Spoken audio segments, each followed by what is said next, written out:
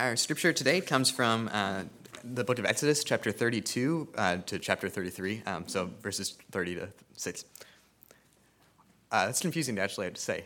It's on page 139 in your free Bibles. It says, "The next day Moses said to the people, 'You have committed a great sin. But now I will go up to the Lord. Perhaps I can make atonement for your sin.' So Moses went back to the Lord and said, 'Oh, what a great sin these people have committed. They have made themselves gods of gold.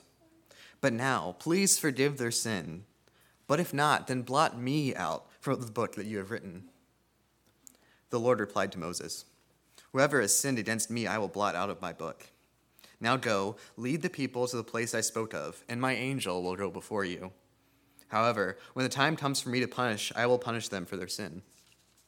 And the Lord struck the people with a plague because of what they did with the calf that Aaron had made. Then the Lord said to Moses, 'Leave this place, you and the people you brought up out of Egypt, and go up to the land I promised on oath to Abraham, Isaac, and Jacob, saying, I will give it to your descendants. I will send an angel before you and drive out the Canaanites, Amorites, Hittites, Perizzites, Hivites, and Jebusites. Go up to the land flowing with milk and honey, but I will not go with you, because you are a stiff-necked people, and I might destroy you on the way.' When the people heard these distressing words, they began to mourn, and no one put on them their ornaments. For the Lord had said to Moses, 'Tell the Israelites, you are a stiff-necked people. If I were to go with you, even for a moment, I might destroy you. Now take off your ornaments, and I will decide what to do with you.' So that the Israelites stripped off their ornaments at Mount Horeb.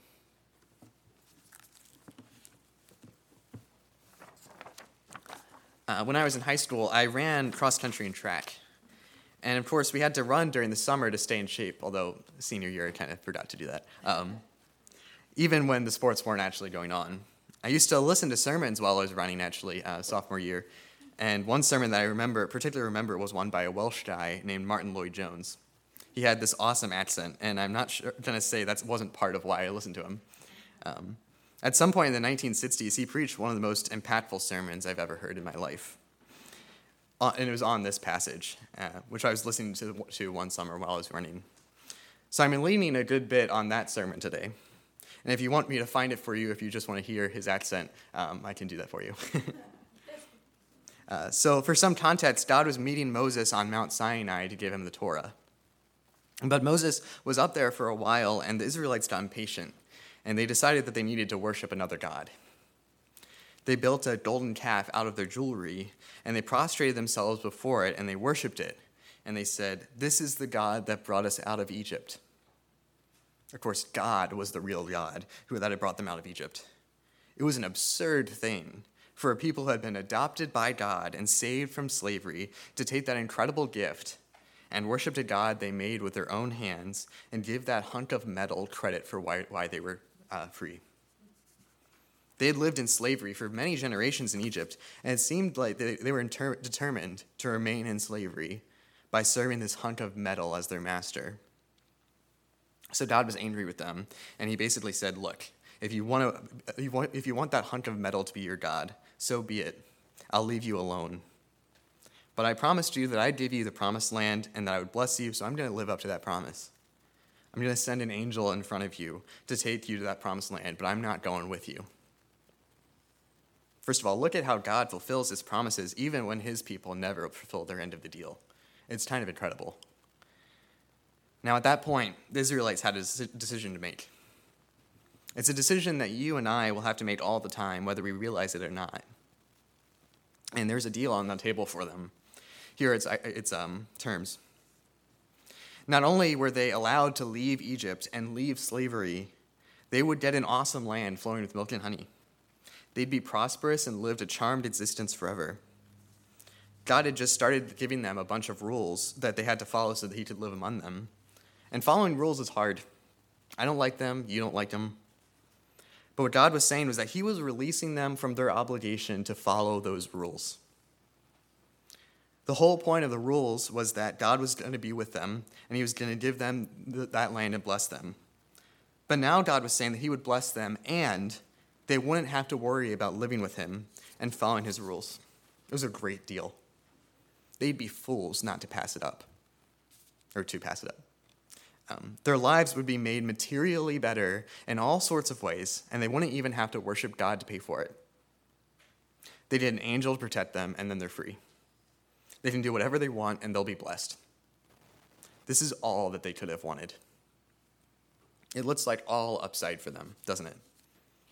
The deal on their table is that they can either get rich and have all kinds of material comforts, freedom from physical slavery, and a prosperous life, and not need to follow God's law and keep him with them. Or they can beg God to take them back and go back to following God's law in hopes that he would remain with them and that he would give them what he was going to give them anyway.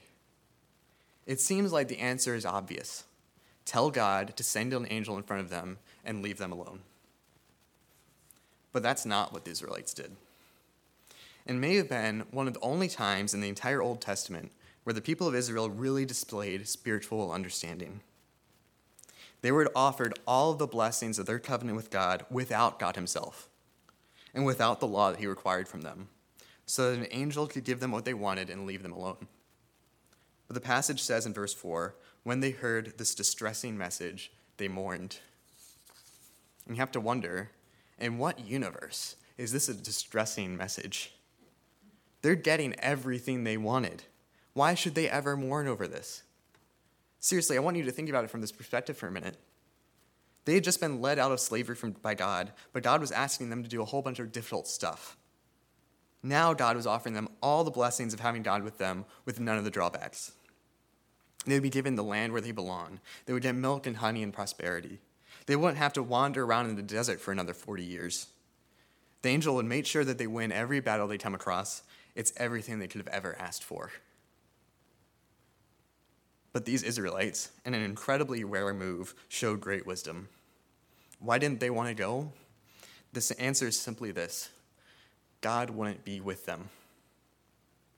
If God wasn't with them, they wouldn't go. They could have all kinds of successes in battle.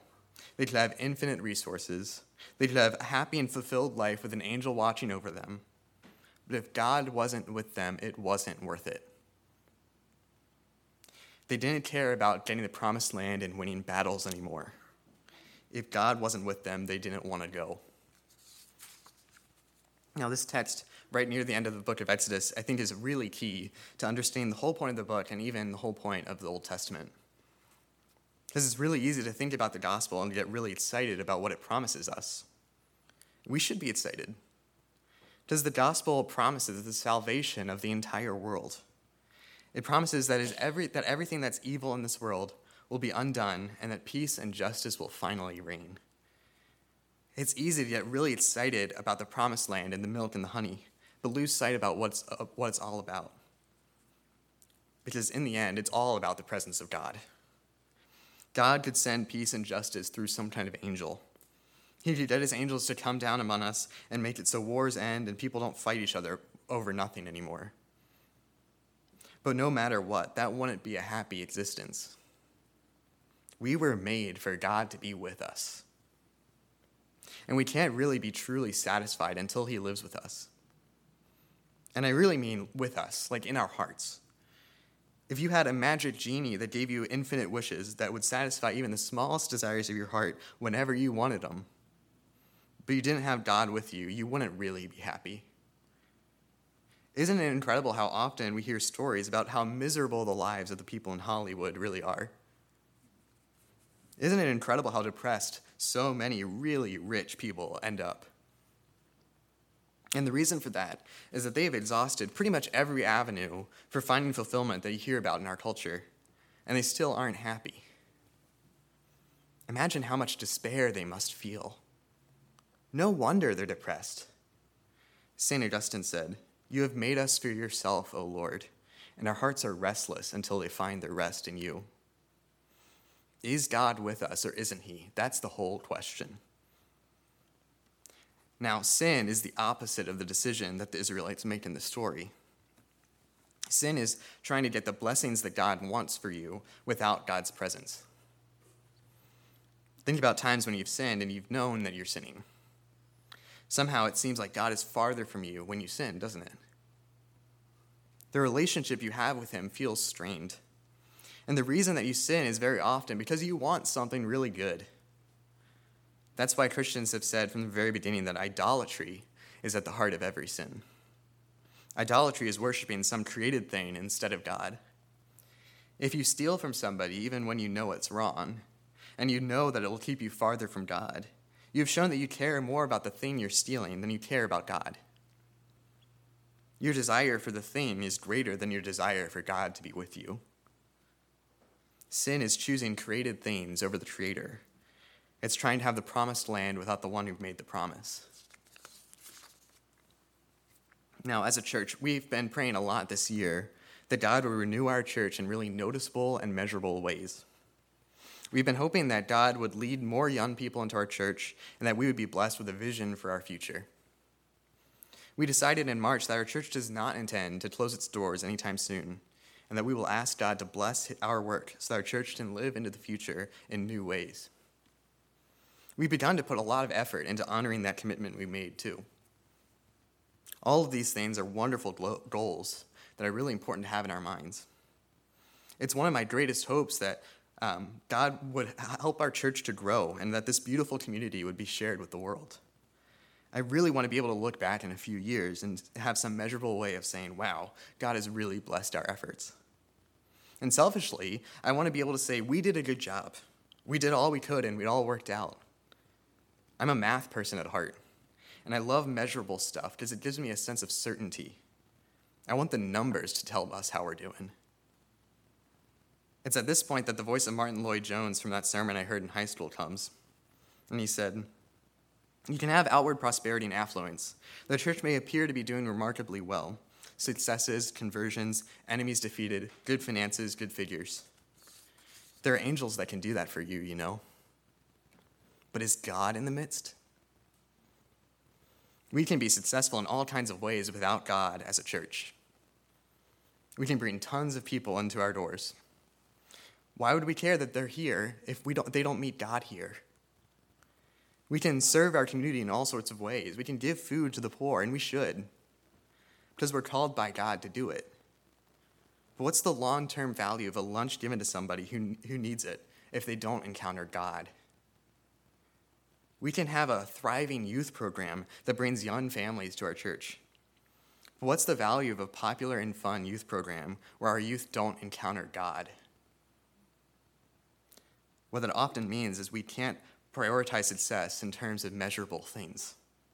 Believe me, I wish we could. But you can't really measure love for our neighbor. You can't measure a sense of community. Now, the same thing goes for us individually. You can have success in every measurable way, a really high salary, but it's all worthless if God isn't with you. It's sand slipping through your fingers. It's not satisfying now, and it's not going to last forever. I think we have enough examples of sad, rich, and famous people that we don't need to learn that lesson again. You've probably had examples in your own life where you seem to have gotten everything you wanted, but you still weren't happy. No, God has to be with you. So if sin is choosing God's blessings over God himself, then repentance is the opposite of that. Repentance is choosing to give up on a sin, even if it gives you some momentary pleasure, so that God can be more fully with you. It's deciding not to seek even really good things if it means that you don't feel God's presence. The Israelites did that in our passage. They decided that they didn't want the land flowing with milk and honey, and they didn't want victory over their enemies if God wasn't with them. If you're not going with us, we don't want to go. I pray that if we have to, we'd do the same thing as a church. We could get people in the doors by not preaching the gospel and not saying to the world what needs to be said. We could turn this place into a corporation and forget that our whole purpose is to facilitate relationships with God and with people. I'm preaching to myself as much as I'm preaching to anybody here. But I pray that we'd be a spiritually mature Christian congregation that recognizes that the whole point of our existence is that when people walk in our doors, they meet God here. He's the one that's going to save this world and not us. If you see ways that we've failed to seek the presence of God, tell somebody. Where we need to repent, let us repent. And I also pray that each of us would individually seek the presence of God in our life over other kinds of successes. It's good to be ambitious and to make good use of your time. It's good to seek God's gifts and blessings. But all of those things should be subordinated to seeking God himself. Again, I'm preaching to myself as much as anybody. Where we need to repent, let us repent. Paul said in Philippians 3 that he had every reason to be happy with his life before his circumcision, or his conversion. He had every reason to boast in his status as a Jew, circumcised on the 8th day, of the people of Israel, of the tribe of Benjamin, a Hebrew of Hebrews, as to the law, a Pharisee, as to zeal, a persecutor of the church, as to righteousness under the law, blameless. But, he says, whatever gain I had, I counted as trash for the sake of God. For the sake of Christ, I have lost all of these things and count them as trash in order that I might gain Christ. The purpose of all of this isn't to make our world better or to make life go easier for ourselves. It's not about building up this church that can grow big and last for hundreds of years. It's not even about desiring to see peace and justice reign on the earth as it is in heaven, although we should certainly do all of those things, and we would yearn for those things. But instead, as Paul says, it's about knowing Christ himself and the power of his resurrection and even the fellowship of his sufferings. It's true, a persecuted Christian that faces down the gallows is in a far better position than any workaday billionaire simply because God is with him. When God is with you, it is a privilege to suffer for him. When God is not with you, nothing will satisfy you. Paul was somebody who had an incredibly difficult life, but God was with him. And since God was with him, he managed to be content no matter what. He said later in his letter to the Philippians, I have learned in whatever situation that I am to be content. I know how to be brought low, and I know how to abound. In any and every circumstance, I have learned the secret of facing plenty and hunger, abundance and need. I can do all of these things through Christ who strengthens me. It is all about the presence of God. Everything else is gravy. Because you can seek those blessings of peace and justice and land and milk and honey all you want. The moment that you find them, they will be sand in your fingers and you will never be able to hold on to them.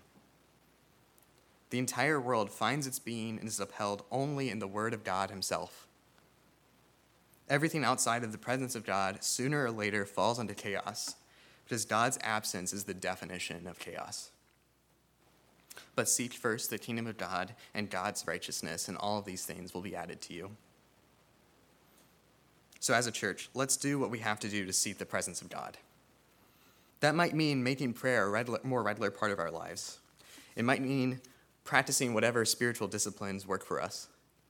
It might mean prioritizing stuff that isn't measurable over stuff that is. It might mean repenting for the ways that we've sought created things over the Creator. Whatever the case, let's seek the Spirit's guidance so we would be empowered to love God and really love God and not just the stuff he gives us. Let's pray.